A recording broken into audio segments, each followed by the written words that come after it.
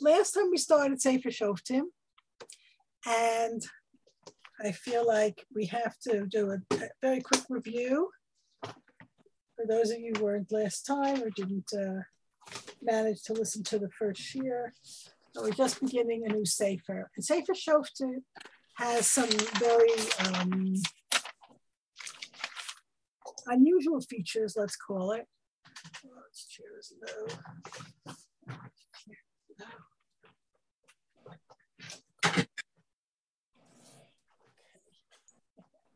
All right. So number one, it's important to really see Sefer Shoftim as a sequel to Sefer Yeshua, and as a contrast. It's very much a contrast. And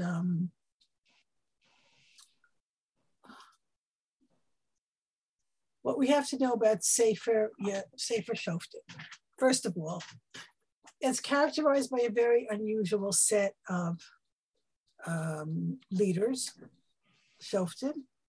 No two are the same. They have different functions and different types. There's no central authority. We don't have a king. We don't have a leader in that sense. So everything is more or less hefker. There is a very low spiritual level, very low. The Jewish people go down to some terrible depths. It's not a good time. Whereas in Sefer Yeshua, the Jewish people are always, almost universally righteous, which is quite amazing. Chairs. Super annoying. The chair is broken and keeps going down and down. There's no prophecy or very little prophecy, and there is disunity.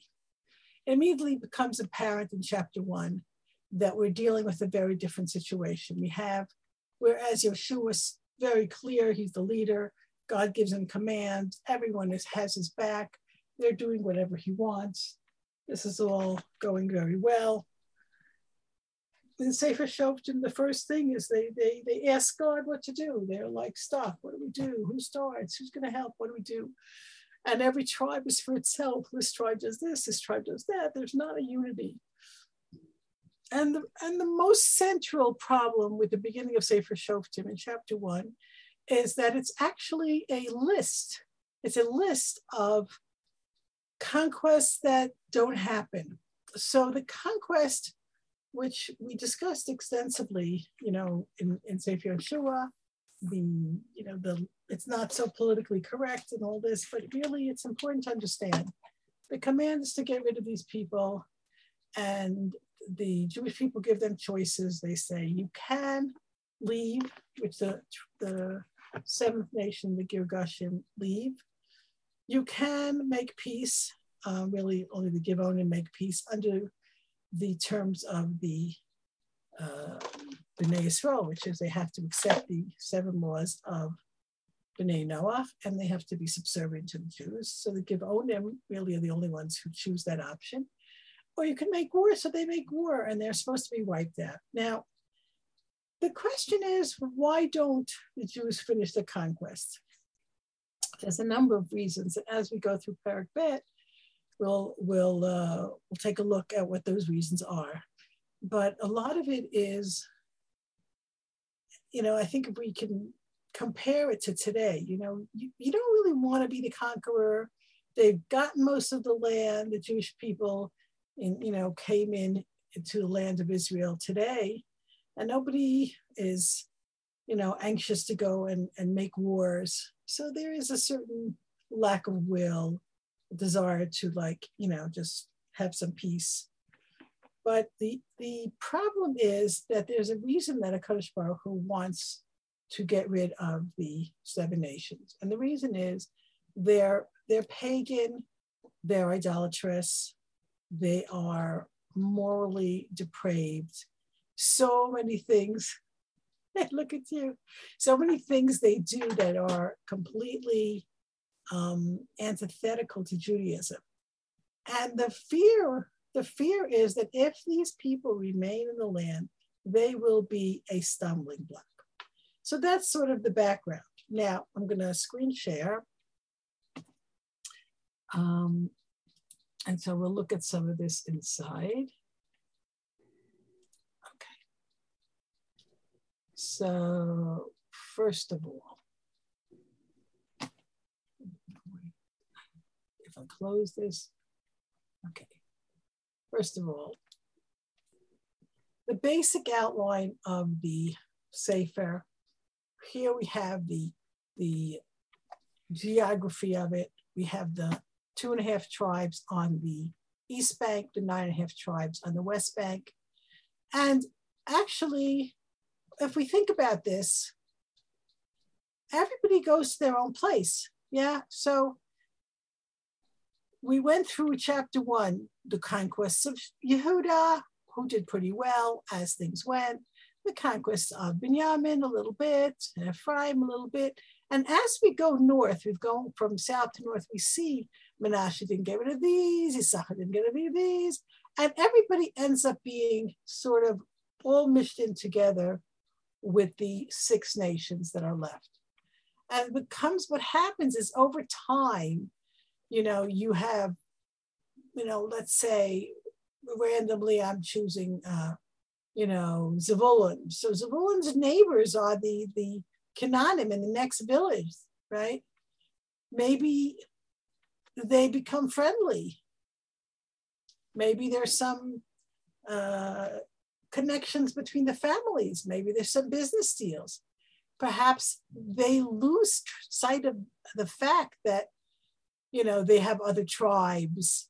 They don't have the internet. They cannot be in touch with the rest of them. There becomes a separation. So we have a number of issues that really, really begin in Sefer Shoftim. And the basic issues are that there is a lack of unity, a lack of tribal unity. There's holes in the conquest, and there's a tremendous vacuum of leadership. After Yeshua died, when Moshe Rabbeinu dies, before he dies, he says, Hashem, we cannot leave the Jewish people like sheep without a shepherd. But after Yeshua dies, there are elders that take over, but somehow there is no one strong figure to take over. This is not a good situation. So just before we go into the chapter itself, I prepared this introduction. I sent it to the chat, but I want to go over it with you. Not bad, not bad. Here, an outline. So in a certain sense, Sefer Shoftim is like your English composition that they taught you how to write. An introduction, a body, and a conclusion. And by chapters, it goes like this. The introduction is what we're in. The first chapter tells us all of the problems, right? We're just going into it, how the tribes did not complete the conquest and where there were holes in it, tribal disunity, lack of leadership. And next week, Bezrat Hashem, we're going to start chapter 3, and that's when we get the action. There are unbelievably exciting and fun stories in Shoftim, although all in all, it's a book that's, it's got some, real downsides, but it's a very, very, it's a fun ride. A lot of good stuff in there. So that starts in chapter 3. We already had a couple of interesting stories in chapter 1, but starting in chapter 3, from chapter 3 to chapter 16, we go through the chronology of the judges. At the end, chapters 17 to 21 will be, it's 2 stories, actually 3 stories. It depends how you count it, but they're stories that kind of they're not in the chronology. Those stories, the story of Pesel Micha, the story of Pelegesh Begibah, the idol of Micha, and the concubine of Geba. And these stories are just, they are basically showing you the major corruptions of this time. And they're taken out of order. One has to keep in mind, I think I opened that for you here in the Gemara, in Baba Basra, that Yoshua Katav Sifro, This is the Gemara in Baba Basra. Yoshua wrote his book.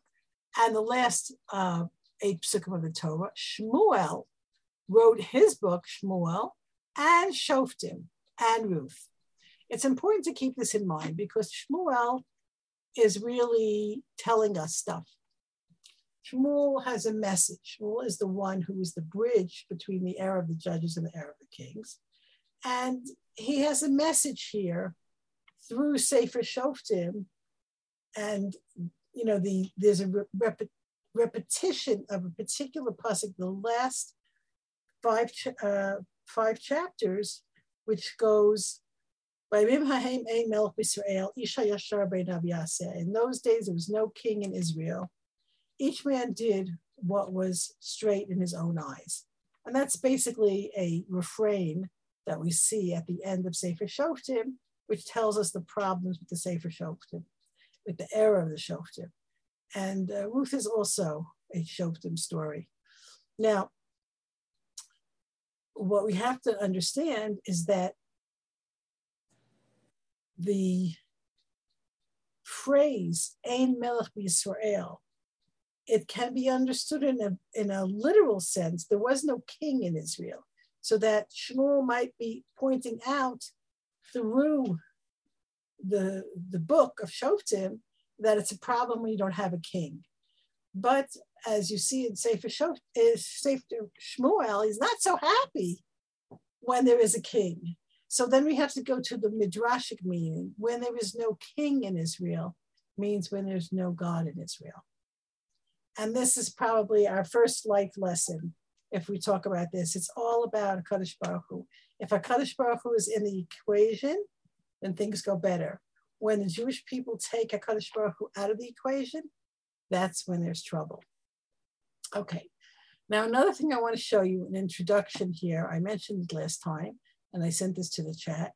This is a famous cycle of Sefer Shoftim, okay? I tried to make it a little nicer than the thing I sent first. If you take a look here, we start off with peace. Everything's going well. Then the Jewish people sin, right? And then God punishes them through their enemies. And then they cry out to Hashem, tefillah. If we're lucky, they do tshuva, but mostly we see mostly tefillah. And then Hashem sends a judge to save them, and then we have more peace. This is the cycle of Shoftim that is a very major part of chapter 2. We're going to look at it inside. But it's interesting to me that in many ways, this is the cycle of the Jewish people through the centuries. It's not really limited to Sefer Shoftim.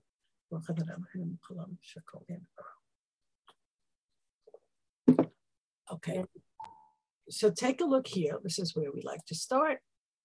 In this particular edition, we can see the sections of chapter 2. So chapter 2 has majorly 3 parts. Part 1 is verse 1 through 5, Aleph to Hey, where an angel, it says Malach Hashem, but we'll see that it's actually a prophet, comes to Jewish people to rebuke them for their sins. Part 2, from Pasuk Vav until Pasuk Yud, is a section where we recap the end of Sefer Yoshua in order to introduce part 3, which is from verse Yud Aleph, mostly to Chaf Gimel.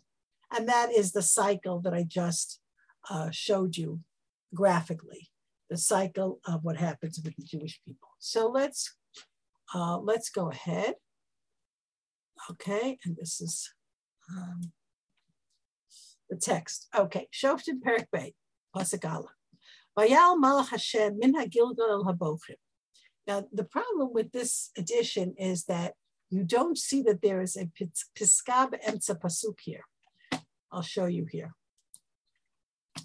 Vayal Malach Hashem min haGilgal el habochim. You see this pay in this edition, right? Pasuk Aleph continues here, right? But this edition is not showing you the break in the pasuk, which is here. In some texts, you'll get a pay. Sometimes you get a samach. It's interesting. Pay is patuach. That means the end of the line is open, and Samach is Sagur, and that means it continues on the same line after a gap. But what's the significance of having a paragraphing in the middle of a pasuk? Usually that means that the text is making a distinction between what Hashem says and what someone else says. So here we have the beginning here is a narrator, right? And the second half of the pasuk is God speaking. So that's the reason there's a stop. I had to show you that because in this edition they don't show you that. I don't know why. Okay, so an angel of God. Now, what is a malach? Malach is an angel. Really, it's a person, a messenger, someone on a mission. Now, the malach Hashem here, it's almost unanimous. Like I could not find any parshan that actually thinks this is an angel. See, because angels do not appear to large crowds. That would be strange, right? You have angels appearing to different people in the Tanakh, to Abraham, later on in Shoftim, to Gideon and to Shimshon's mother, but we don't see that as a general, circus. An angel comes. There's a gathering of the Jewish people here, and a malach of Hashem, right, would probably be best expressed as a prophet, a messenger from God. Now, he comes up from Gilgal to a place called Bochim.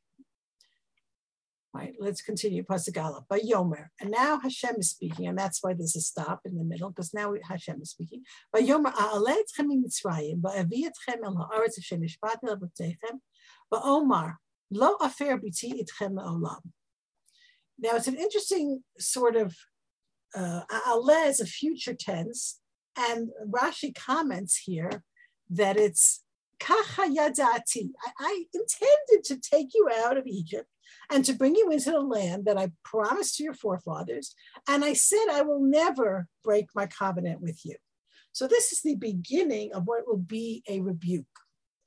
And before we go into the rebuke itself, let's understand who the Malach Hashem is. And this is unanimous, basically. Shaninu b'seder olam, this is Rashi Zaya Pinchas.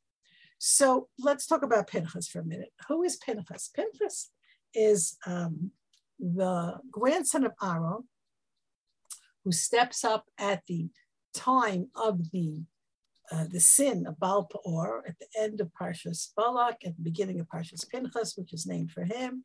And he, as a zealot, gets up and he kills Zimri, who is the prince of the tribe of Shimon. And he kills Cozbi Batsur, who is a Midianite woman, the daughter of the king of Midian. And he kills these two as an act of zealotry, and Hashem rewards him what's called a Brit Shalom. And we seem to understand from the Brit Shalom that he becomes a Kohen Gadol, and after Elazar dies at the end of Sefer Yeshua, Pinchas is the Kohen Gadol. But there's more to the story than that, because Pinchas is a very unusual character. And part of the Brit Shalom seems to be an incredible longevity. He just keeps popping up in Sefer Shoftim. Sefer Shoftim is one of the books that covers the most, I wouldn't say the most, I don't want to go out on a limb, but it covers a tremendous amount of time chronologically, close to 400 years. And Pinchas is there the whole time. So we see him, way at the end, we see him at the beginning. And, of course, Chazal say that, eventually he kind of morphed into Eliyahu HaNavi. They have very much in common. But what you have here is a person whose zealousness for God, his spiritual level is very, very great. He is a really tremendous demut, he's a tremendous image. And if he comes to give a rebuke, that's going to mean a lot just by virtue of his own personality and who he is. Besides that, let's not forget that in the desert, the Jews were punished with that generation died. So no one's left who saw the splitting of the sea. No one's left who was in Egypt, who left slavery. Pinchas is like a lone remnant. He was there. So he's a person who comes to them and says, this is what God said, I'll take you out of Egypt and I'll bring you to the land. And he was there and he saw it. So this is a tremendous thing. And he's called a malach because on many levels, he is a malach. His spiritual stature is immense.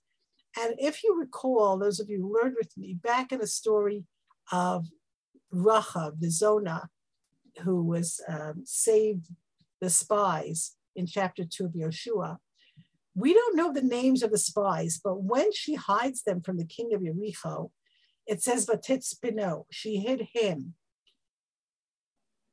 And according to Chazal, she only had to hide one person because the two spies were Kalev and Pinchas, and she had to hide Kalev, but Pinchas was so angelic that he could sort of disappear. So we have a very interesting thing. And then let's look at Gilgal. What's Gilgal? Where is Gilgal? Gilgal, if we go back to our map, Gilgal is here where the Jewish people first cross into the land. And Gilgal is the place where the Jews had a mass Brit Milah. The Mishkan was there for 14 years. They made their first Pesach there. It's a holy place. It's a place of tremendous spiritual highs. And so if we go back here, we see that we have a great spiritual leader coming from a great spiritual place. And he's going to this place that's going to be named Bochim, which means crying, weeping.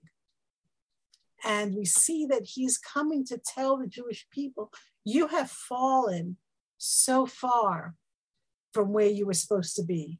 And HaKadosh Baruch Hu starts off by saying, I plan to give you the land. I plan to help you with everything, right? But you didn't follow through. And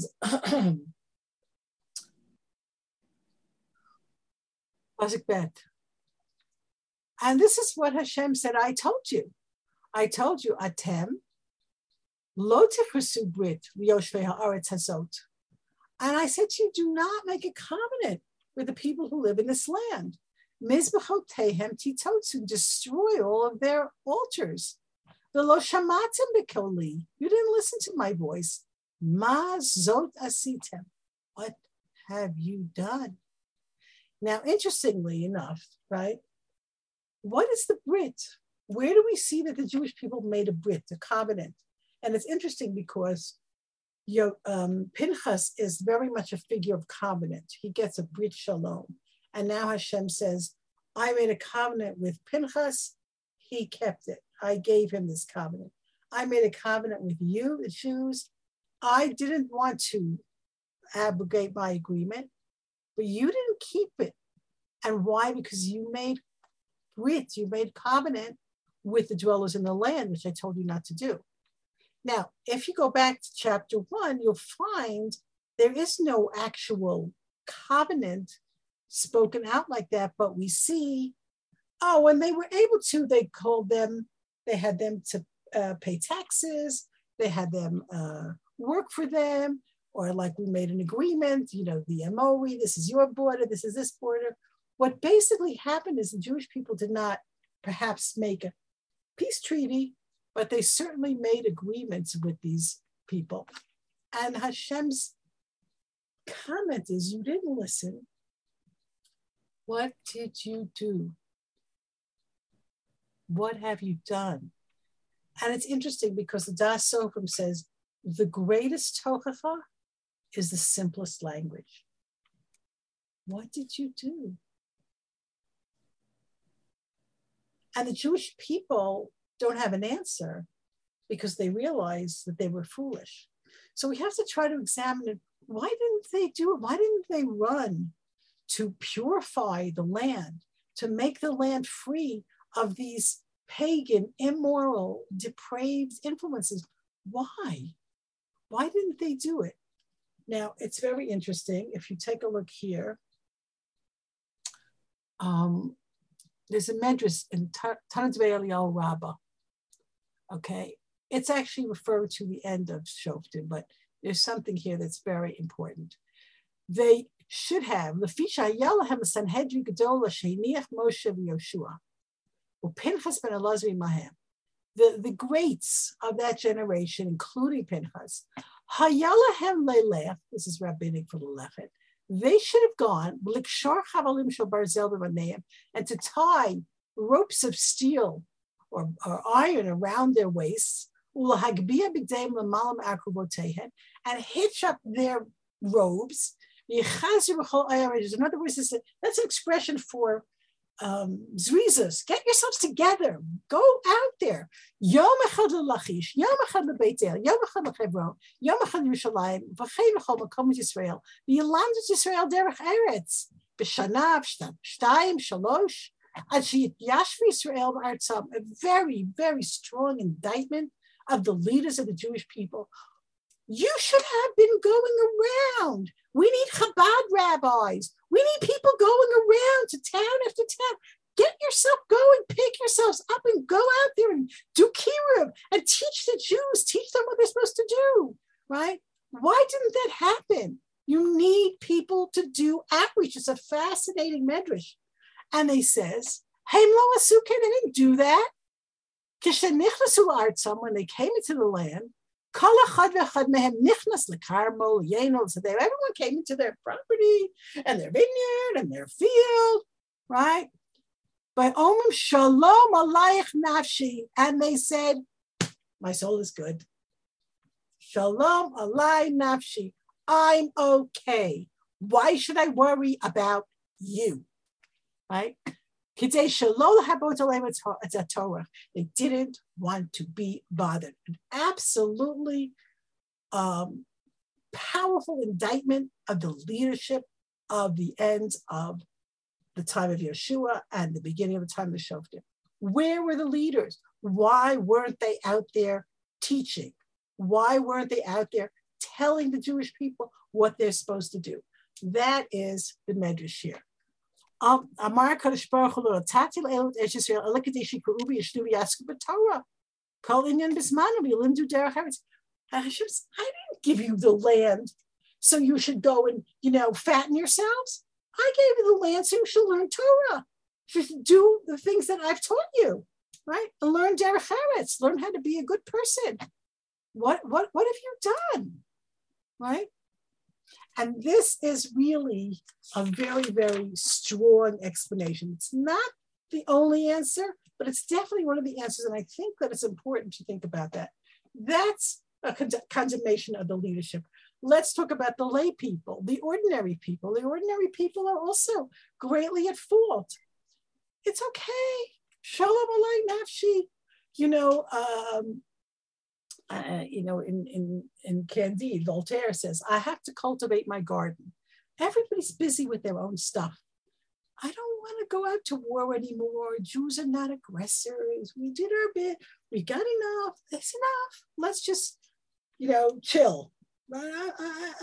Maybe they're tired. Maybe they're busy. Maybe they just feel bad for them. Why are we being so aggressive? Why are we being so ethnic cleansing? Jews don't do that.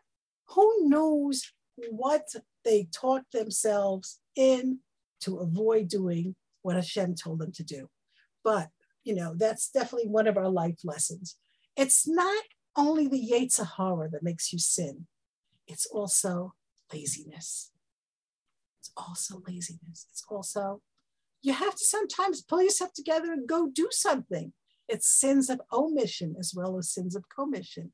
We don't always have wild Yetzer Haras to do stuff. And that's what leads us astray. And sometimes we just don't want to be bothered. And that will also cause a lot of trouble. So, let it go is not always the answer. Okay, Pasuk Gimel. And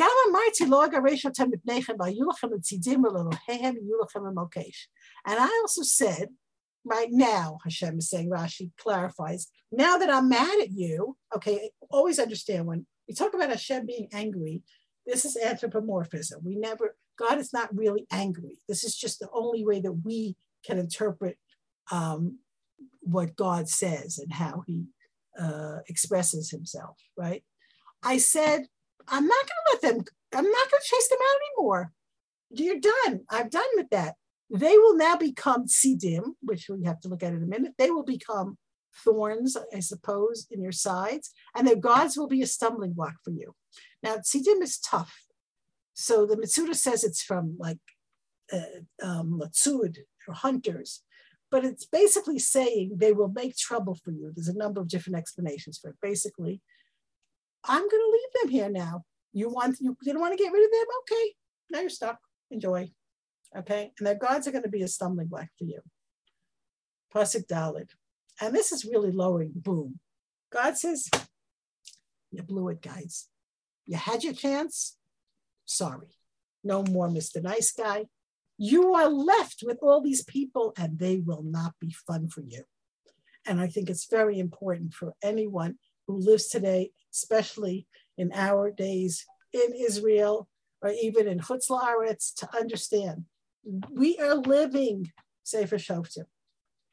All those people that are still here, they are thorns in our sides. They don't make life easy for us. We obviously not in the same position as the Jews of that time, and we're not commanded to wipe them all out, and we're not supposed to throw them all out. But we have to be very conscious that it's not the way they can cause many problems for us. Vayhi pasuk daled. Vayhi kidaber malach Hashem esed dvarim ha'ela el kol bnei Israel vayisu ha'am et kolam vayifku. And when this messenger of God said these things to the children of Israel, they lifted up their voices and they wept. Pasuk Hey. Vayikru shem ha'makom hu bochim, and they called the place Bochim because of this national wailing. They made sacrifices to God there. So this is the end of the first section. And we also have to examine that. What's their reaction to the stinging rebuke by this tremendously spiritual, great person, this Pinchas? God says, you blew it. You made a covenant with them and not with me, right? And I'm just going to let it go. I'm not going to chase them out anymore. You're stuck with them. And they cried. And what does the cry express?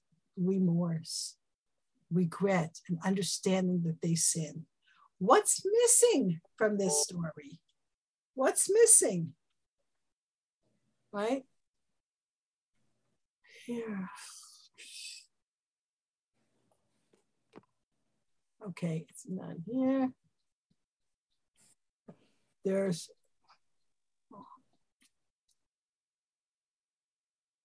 okay, I'm skipping, I'm not seeing this. Nitzchar 2, they regretted. Okay, so like, okay, I don't have time to go looking for, I don't recall, but there's definitely something missing here. And that what's missing is commitment to do better. Tshuva has stages. The first stage of tshuva is recognizing that you did something wrong. You have to recognize it, you have to admit it, and then you have to feel regret, and you have to commit to doing better. So the stages of tshuva here, which we're talking about right now so much because we're heading for Rosh Hashanah, right? There's no tshuva here. There's no, oh, let's do better. Let's try better. Let's recommit ourselves to Kadosh Baruch Hu. And that's definitely one of our life lessons. If you find that you've done something wrong and you're sad about it, the next step is to commit to do better. Somehow take a step, find a way, commit in your mind or in your actions to do something that will pull you up from this pit.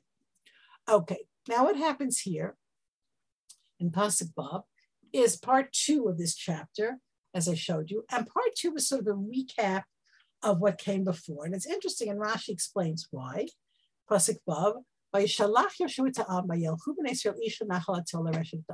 we know that Yeshua died, right? So we obviously are going back in time. We're having a flashback to the end of Sefer Yeshua.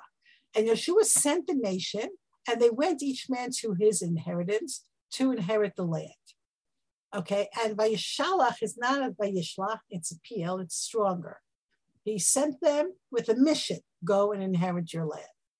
And Rashi says this was earlier, but because we're now going to say what they did wrong, now we're going to go back and say what they did right. Okay? It started in a good place. And we can't just say, oh, okay, they were terrible. Go back, you know what? How did this go? Let's examine the steps. Pasuk Zayin. Vayavdu ha'am et Hashem, kol yemei Yoshua, v'chol yemei hazkenim asher harichu yamim macharei Yoshua, asher ra'u et kol ma'aseh Hashem hagadol asher asal Yisrael. Oh, well, short on time. Okay. And the nation served God all the days of Yeshua and all the days of the elders that lived long after Yeshua, who saw the thing of God, the actions of God, the Ma'aseh Hashem hagadol asher asal Yisrael. It's a very, very important thing to pay attention to this contrast. These people, Yoshua and the elders who lived long after Yoshua, they saw miracles. These people experienced it. The falling of the walls of Jericho, the splitting of the Jordan so that they come into the land of Israel, the stopping of the sun, right? All the great miracles that happened at the time of Yoshua, they saw it, right? All of those people saw it and they served God because they experienced God. Now, by Yamat Yoshua bin Nun Eved Hashem ben Me'av Eseshanan, then Yoshua dies. He dies 110 years, Eved Hashem, servant of God. And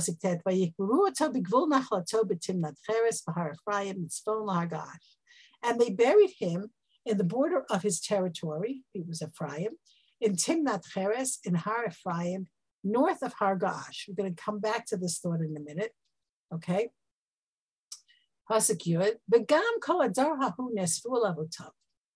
And also that whole generation were gathered to their fathers, a euphemism for death. Vayakam dor acher, right? Acharehem, asher lo yadu et Hashem. V'gam et hamaseh asher asal Yisrael. And also, a generation came up, right, after those that didn't know Hashem. They didn't know the deed that Hashem did for Israel. So let's take a good look at this, right? First of all, we see that the generations are changing. And I think it's important to pay attention here to Pasuk 10, okay? Yeshua dies. They saw the miracles, they follow God, called the Savior. Yeshua dies, and they bury him. What is missing from this Pasuk? They buried him.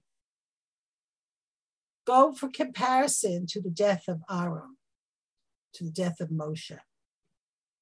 They didn't mourn him. Nothing. It's so bold. Who said that? Thank you.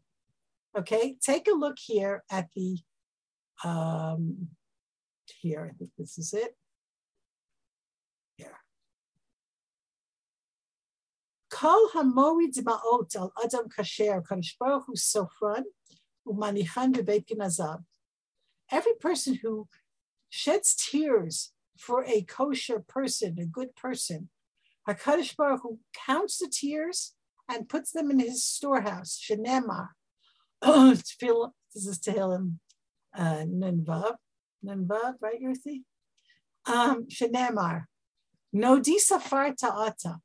Sima dimati b'nodecha halo b'sifatecha. Right, you counted my wanderings. Put my tears in your jug.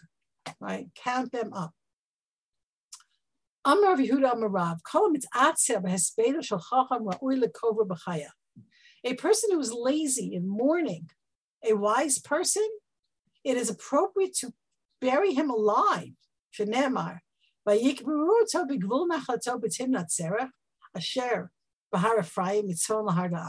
now this is the quote from Sefer Yoshua, because here it says Timnat Serach, and in Shoftim it says Timnat Cheres, right? But the point that we want to point out here is Har Gaash. There is no place in Israel called Har Gaash. Har Gaash means a volcano. Milamed, this teaches us, this pasuk, Sheragash aleim har lahorgon, right? this teaches us the mountain was so angry at their lack of mourning for Yeshua that it was about to bury the people who were burying Yeshua. That's what Har Ga'ash signifies to the Chazal. There's more to this here, but we don't have to get into it. But here it says, we just had this pasuk. They served God all the days of Yeshua, all the days of the elders who lived long after Yeshua. Amar Leiba Vlai, Yamim Herichu Shanim Lo Herichu. The Chazal say, why does it say they lived long days? It doesn't say they lived long years. Leman Yibui Mechem, right? What does it mean? Because they did not mourn Yeshua properly, their days were long, but their years were not long. Going back to our text. Okay, I want to point out here Timnat Cheres. Timnat Cheres and Timnat Serach are the same word in a sort of an anagram. So we spoke about it when we did say for sure that there were different midrashim about how the land was so fruitful that there was like they actually fruit fell off the trees and were masriach. But here Rashi says Timnat Cheres. Cheres is an expression for the sun. So Rashi says a beautiful thing here that there was a picture of the sun. He says Al Shem Shemidu Timnat Cheres Al Kibro Klomar Chaval Al Adam Shemid Hachama Mortal B'Kerber. They put a picture of the sun on Yeshua's grave to say, how sad is it that this man who made the sun stand still is now lying in his grave.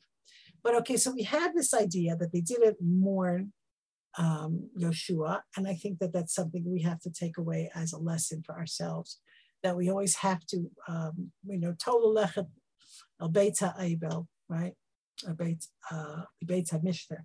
It's better to go to a house of mourning than to a house of celebration, right? This is something we have to do. We have to recognize that when we lose someone great, we have to be sad about it. And that is, it's not just, oh yes, that's very sad, but it's also, in this case, a lack of gratitude. This great person did great things for you and for the world, even if he didn't know that and you didn't know that.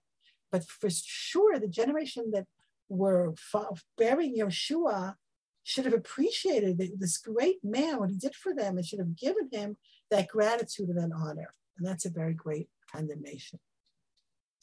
Now, what do we have with this? They all died, and a new generation came. Lo Yadu Et Hashem. Now, you have to feel the vibes of Lo Yadu Et Hashem. It sounds very much like Paro. Vayakam Melech Hadash Asher Lo Yada Et Yosef. Right? Shelo Yadu Es Hashem. The new generation doesn't know God. How could it be that Paro didn't know Yosef? Efshar. Of course he knew Yosef. And Mor Me'ata, this means he didn't want to know Yosef. He didn't want to acknowledge the debt that the Egyptians owed the Jews. And here they didn't want to know God. They knew God. Right? And then Gamet HaMaaseh, they don't even pay attention to the things that happen. So this is something generational, and I think that the Mefarshim talk about it because one generation doesn't know God. The Metzudah says, Yediyah Muskelet, they didn't understand God. And then the next part, the next generation, like later, they don't understand the deeds that God did for Israel. They didn't, already the action itself, not that they just didn't understand God, they didn't even remember the stories. I remember the stories, and I think for us, in our generation, in order to understand the progression here, we don't have to go further than thinking about the Holocaust. Because the Holocaust, right, the survivors, as long as the survivors are alive, they can tell us, this is what I experienced, and this is what happened to me, this is where I went, this is what they did to me. But they're slowly dying out. So then you have the next generation, they know, they heard about it, but they're certainly removed from that horror. And as the generations go by, the younger people, they don't know. There's a guy who goes around on makes videos, and he talks to people, and I saw this, and he asks people what they know, like just random students on university campuses in America, like, what's Auschwitz? They never heard of it. What's the Holocaust? How many people died in the Holocaust? No idea. No idea. That's what happens. We lose things in the mists of memory. So that's our next lesson. It says in Hazinu, Zachor Yemot Olam, Binu Shnot Dar Vadar, remember, tell your children. And not only that, when it says Lo Yaduz Hashem Yediyam Muskelet, right? We have to be able to understand and connect with HaKadosh Baruch Hu. It's not just knowing, it's not just mitzvat anashim ulumada, just going through the motions. Oh, we keep our Shabbos and we do our kashrus. We have to do whatever it takes to connect ourselves to HaKadosh Baruch Hu. It's really important to have a relationship with HaKadosh Baruch Hu. In the Tochacha, it says, you didn't serve God with joy. Where is the joy? You had so much and you weren't happy. And we have to remember not only that, we have to give that over to others. If your parents, give it over to your children. Give them the joy of Yiddishkeit. Give them the joy of learning. Help them experience HaKadosh Baruch Hu. That's nothing to compare to that. If you go through life just doing the motions, then eventually not just the connection is lost, but the actual reality is lost. Okay. Which brings us to the third part, which is basically the cycle that we spoke about. Okay. Now, what I want to say about the cycle, we're going to go through the psukim. What you have to understand here is that it's progressive. People don't turn bad overnight.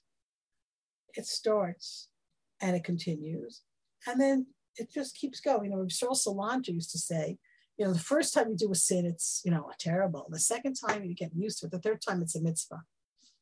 We just become inured to these things and we don't care anymore. So you might think that the language here is repetitious, but I'll show you that it's actually progression. Pasuk Yud Aleph. Vayasu b'nei Yisrael tara b'einei Hashem, vayavdu et haba'alim. And the children of Israel did evil in the eyes of God, and they served the Baal. Vayazvu et Hashem, pasuk Yud Bet, Elokei avotam hamotzi otam eretz Mitzrayim. And they abandoned Hashem, the God of their fathers, who took them out of the land of Egypt. Vayelchu acharei Elokim acherim melohei ha'amim asher svivotehem, Elohim acherim melohei ha'amim asher svivotehem, the gods of the nations that are around them. Vayishtachavu lehem vayachisu et Hashem. And they bowed down to them and they angered God. So, of course, these are not real gods. So that's why I pronounced the Pasuk Yud Gimel. Vayazvu et Hashem vayavdu Baal v'la Ashtarot. And they abandoned God and they served Baal v'la Ashtarot. Let's understand this. First, I looked on the internet, got you some nice images here.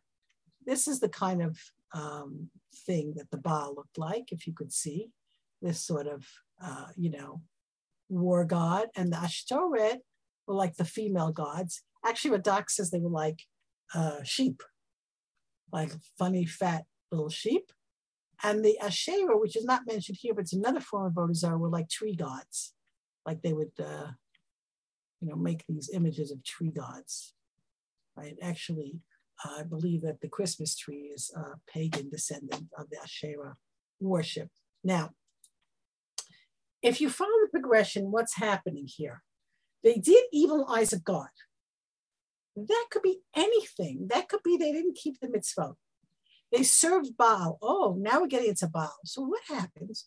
You're living in this pagan country. All around you are these idolaters. And they say, well, listen, if you want a good crop, so then you got to, pray. You got to appease the God of the rain. And if you want to have children, you got to appease the goddess of fertility. And so, okay, so Jews like to hedge their bets. Okay, so you know what? This God, I had nothing problem with God, but I also had my lucky little ashtoret, little, fat little sheep there. And, we want rain, so we'll dive into Baal. And it all is some kind of like chant of everything together. And that's where it begins. Eliyahu says on Har Carmel, right? Till when are you choosing everything?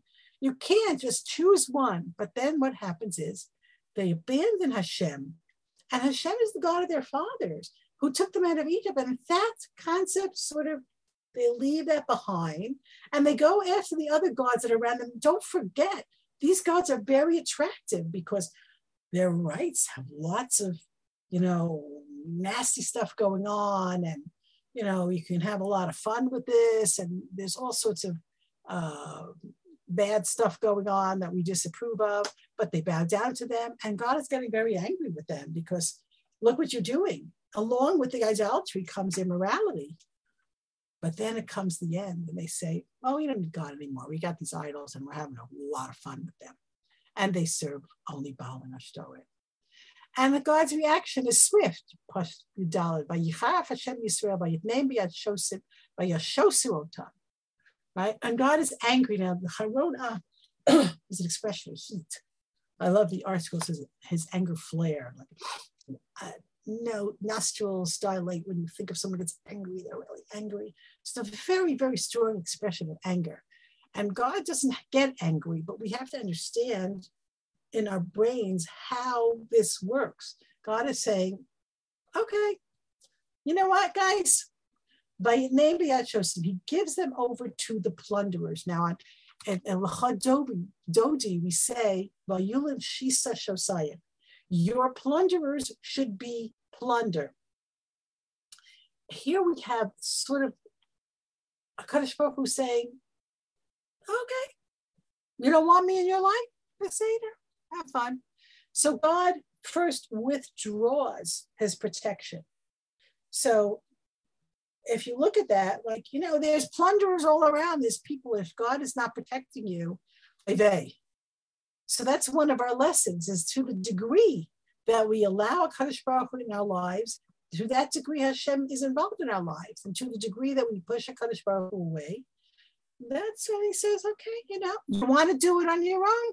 Gesundheit, have fun. Not so simple, right? And that's the Shosim, by Yashosotam, and they plundered them. Vayim kareim biyad oivehim misabib. Okay, now we're getting worse. Okay, again, just as the sin escalated from a little dabbling with the other idols plus God to eventually just forgetting God, so also the punishment escalates. Giving them over to the plunderers, other plunderers plunder them, but selling them to their enemies all around, that's a much stronger expression. So the Malbim talks about this. I don't have time to show you, but the Malbim says, I'm sorry, not the Malbim, the Medrash Mayam Lois. The Mayam Lois says, if you give a person a gift, right? So if you have a gift, so you have a certain amount of respect for a gift. Someone thought about you and gave it to you, and so you're like, oh, that's nice. So you take care of it. But if you buy something, it's yours. You put down the money, and it's you're much more cavalier about it.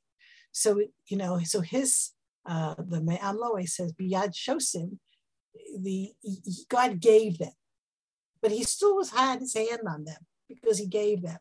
But when he sold them, he just lost interest. They're now theirs. Enjoy. And also, Oivehim Misabib is also stronger because I just think of that as the Gulf War, right? You live through these things, and then they're in the history lessons for your children. When Saddam Hussein attacked us, right? So there was a whole balagan. It was a very strong experience. I'll tell you about it sometime. But then it was over. The enemies around us, it never ends. Every day there's enemies in Israel. We live amongst them, and they're always problematic. The third stage is lo yachlu od lamod lefnei. They can't stand up. There's no way they can win. They're just losing and losing every skirmish. Pasuk Tetvav. And this is already the fourth stage. Anytime they go out, God's hand is against them. Now we have God actively punishing them. It's not just a withdrawal and a let them go situation. It's like, I'll get you. Okay. And God's hand comes out against them, right? God is mad. It does against them, does bad things to them. And he said it and he swore it, and the why is it said twice here? It seems to be emphasis. God said this so many times. If you guys don't listen, I'm going to punish you. And there's a very beautiful medrash on the shot, meaning here is, and everything that they went out, the hand of God was against them for bad. God was punishing them, right, for everything that they went out. But, right, the shot would be when they went out to war, God put his hand against them and they suffered in that war. The Medrash says this is a reference to the story of Ruth, which is a Shoftim story, right? Shoftim, right? When Elimelech went out, the Cholashe Yatsu, those who went out, Elimelech and Machlon and Kilion, and they were all, God's hand was against them and he killed them. And the end result, that's the Medrash, an interesting Medrash. So the end result is, they're in a lot of trouble. Now, if you remember our cycle, right, this is where it is. Bnei Israel sin. We saw the progression of the sin. Hashem punishes them through their enemies. We saw the progression of the punishment. Now we see Bnei Israel cry out to Hashem. Oh, they're very unhappy. And they're crying out to God. And God has mercy, even though we don't see tshuva. I find this very interesting. The Sefer Shoftim. Very rare that when you get to this point in the cycle of Shoftim, that they actually do tshuva. And HaKadosh Baruch Hu's rachamim is so great that he takes the tefillah, right? Pasuk Tetzayin. By Yaakov Hashem Shoftim, by Yoshi'um Miyad Shoseyim. And then God brings the judge and they save them from the hands of the plunderers, not necessarily the enemies around. Pasuk Tetzayin. V'gamol Shofteim lo shameyu. But you know those Jews, stubborn troublemakers, they don't even listen to the judges. You can find them fighting with the judges about idolatry, right? And they're still serving the idols.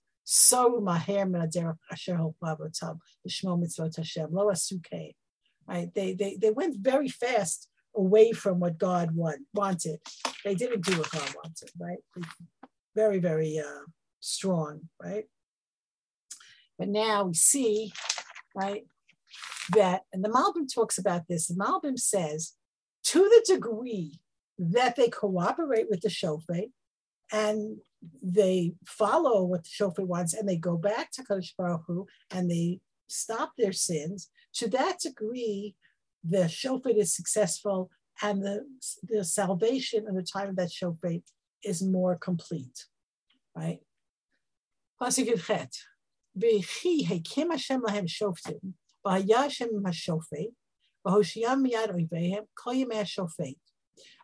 and when God, this is a sense of continuity. When the shofet was appointed, God was with the shofet. They saved them from the enemies, right? All the days of the shofet. So this is the better situation when they're following what the shofet wants, when God helps them, right? He nachem Hashem, because God has mercy. They're crying out from the ones who pressure them and the ones who push them. The Malbim says pressure from outside, pressure from inside. The two types of enemies, the enemies that are far, the enemies that are near. And Hashem's mercy is eternal. And he always has pity when the Jews are suffering. And when we cry out to HaKadosh Baruch Hu, he sends them the help. But then, Pasuk Yud, and that's a lesson for us to remember. When you're in trouble, cry out to Hashem. Even if you don't deserve it, Hashem hears your cries, right? V'haya, Pasuk Yud, by Mimot HaShofet, Yashuvu v'hishchitu me'avotam. And sad to say, right, it was that when the Shofet dies, they returned and they were more corrupt from their father. To serve those idols, to follow them and bow down to them. What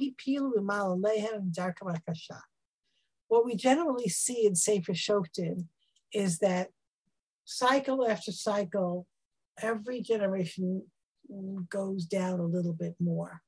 So when we finish with one judge, right? So the Jewish people have, followed God during the time of that judge, but then they go right back And it's a very, very sad thing. HaKadosh Baruch Hu said to them, these people are going to cause you to sin.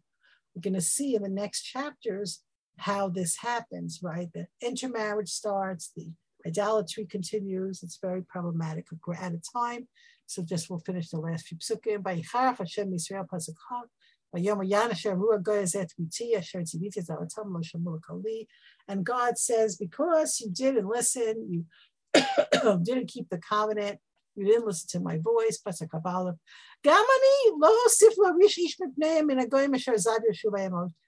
am not going to continue. I promise to let them out. You're done. I will not continue to expel people from before you, from these nations, the ones that Yeshua left when he died. Pasuk Chafbet. And here we have a new element. Chafbet. Leman nasot bam et Yisrael. Hashem rimhem derech Hashem. Lolechet bam. Kasher shemu avotam imlo. In order to test, Pasuk Chafbet, to test Israel, will they keep the path of Hashem, to go in that path, as their forefathers did, or will they not? Pasuk Chaf Gimel.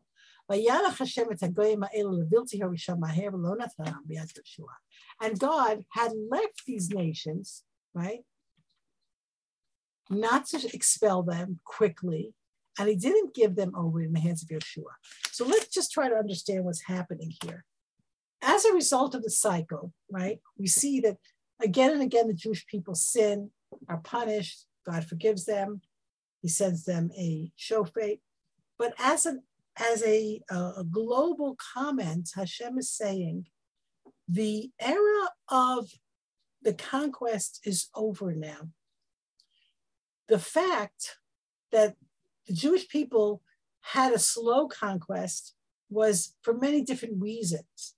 Hashem didn't want them to be overrun by animals. Hashem wanted it to be gradual. It wasn't supposed to be, what they call in Israel is bang b'gamarnu.